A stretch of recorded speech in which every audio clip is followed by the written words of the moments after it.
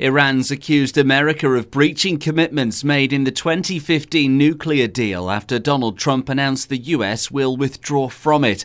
The president is worried Tehran could pursue its weapons ambitions when the deal ends in 7 years.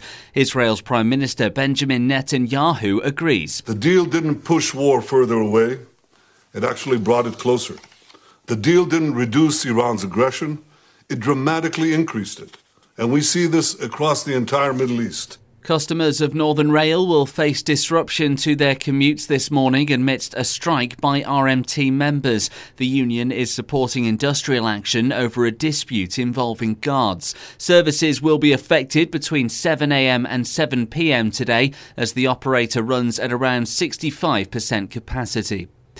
A long-running dispute over pay has led to more than 80% of GMB Northwest paramedics to vote in favour of a strike.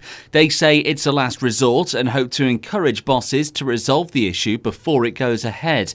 GMB organiser Mike Bowie says the ambulance workers who've been waiting since 2005 for their job to be re-evaluated have reached the end of their tether. They really are frustrated, angry. They see managers who have been in similar positions to this have had their pay evaluated very, very quickly. Yet when it comes down to the paramedics, it seems that the employers just don't want to resolve it. Retail sales fell by a record amount in April. The British Retail Consortium says total sales were down 3.1% compared with 2017, the sharpest drop for 23 years.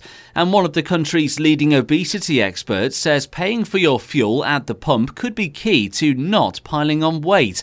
The Times says one of the top tips from Public Health England advisor Professor Susan Jebb is to avoid the snacks and treats in the kiosk. And for these stories and more, go to silk1069.com.